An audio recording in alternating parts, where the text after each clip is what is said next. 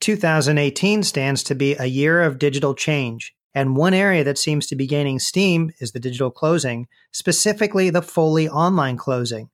One aspect of this process is the remote online notarization. RON, as it's called, has become a buzzword in large part because state legislatures have begun passing laws allowing it. As this becomes more prevalent, there are likely going to be questions and considerations for compliance officers and in-house counsel alike. Today, we'll hear from Jeremy Potter, Associate Counsel at Quicken Loans. You're listening to The Compliance Insiders with Roger Fendelman, where you can hear the best and brightest experts in the mortgage industry discuss compliance and technology issues that affect you. It's all you need to know in 10 minutes or less. Jeremy, welcome to Compliance Insiders. It's great to have you on the program. Thanks for having me, Roger. Great to be here. Well, where do we stand today with respect to the digital closing and remote online notarizations? Well, 2017 was certainly a year that was dominated with the digital mortgage process generally. So as we look ahead to 2018, it seems like a lot of lenders and states and trade associations are turning their attention to a piece of that, which is the digital closing. And within the digital closing, specifically remote online closings, remote online notarizations. It seems like state law had issues where we didn't know as the lending community whether remote online notarizations fit within existing notary laws, and states have come out of the gate trying to address that. So we have 3 or 4 states, Virginia, Montana, and Texas come to mind, who have specifically addressed this in their legislation. And then MBA, the Mortgage Bankers Association, and ALTA, the American Land Title Association, got together, published a model law that would assist other states who may be considering legislation this year. And our opinion is the MBA ALTA model law looks a lot like the Texas bill that was passed, trying to help states move forward with what could be a remote online closing. Well, let's talk about that a little bit. What does a remote online closing look like? I think we're all familiar with the existing electronic document closing today, where a closing agent or an attorney, a notary is sitting with a client, probably on a tablet, making electronic signatures to as many documents as they can, and then wet signing everything else. As we move forward with a digital closing, we expect to see electronic notarizations move forward where the entire session can be conducted electronically. What's different about the remote online closing, the closing agent or notary is no longer in the room on the device, but rather through a web session or remote session with the consumer. And there's ID validation, and then the review and discussion of the documents and the signature, and the entire thing can be conducted online. Well, that's interesting. And that's something that the industry has been looking for many years, because it will allow for a streamlined closing, lower costs to originate loans, which can be, of course, passed on to consumers, and more consumer satisfaction. But you had mentioned when we were speaking a minute ago offline about one of the potential issues that have cropped up with some of these state laws that have passed, and that's the physical location of the notary.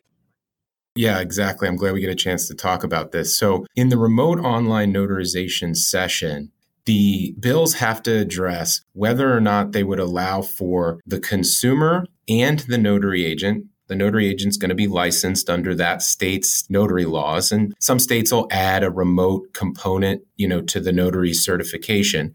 But generally, you have a notary who's already going to be licensed under state law and a consumer. We can see from the Texas bill, the Virginia bill, and the model law that the consumer can be anywhere in the United States. And that's part of what is driving this. In fact, clients and consumers asking for this type of convenience or even expecting it in some markets.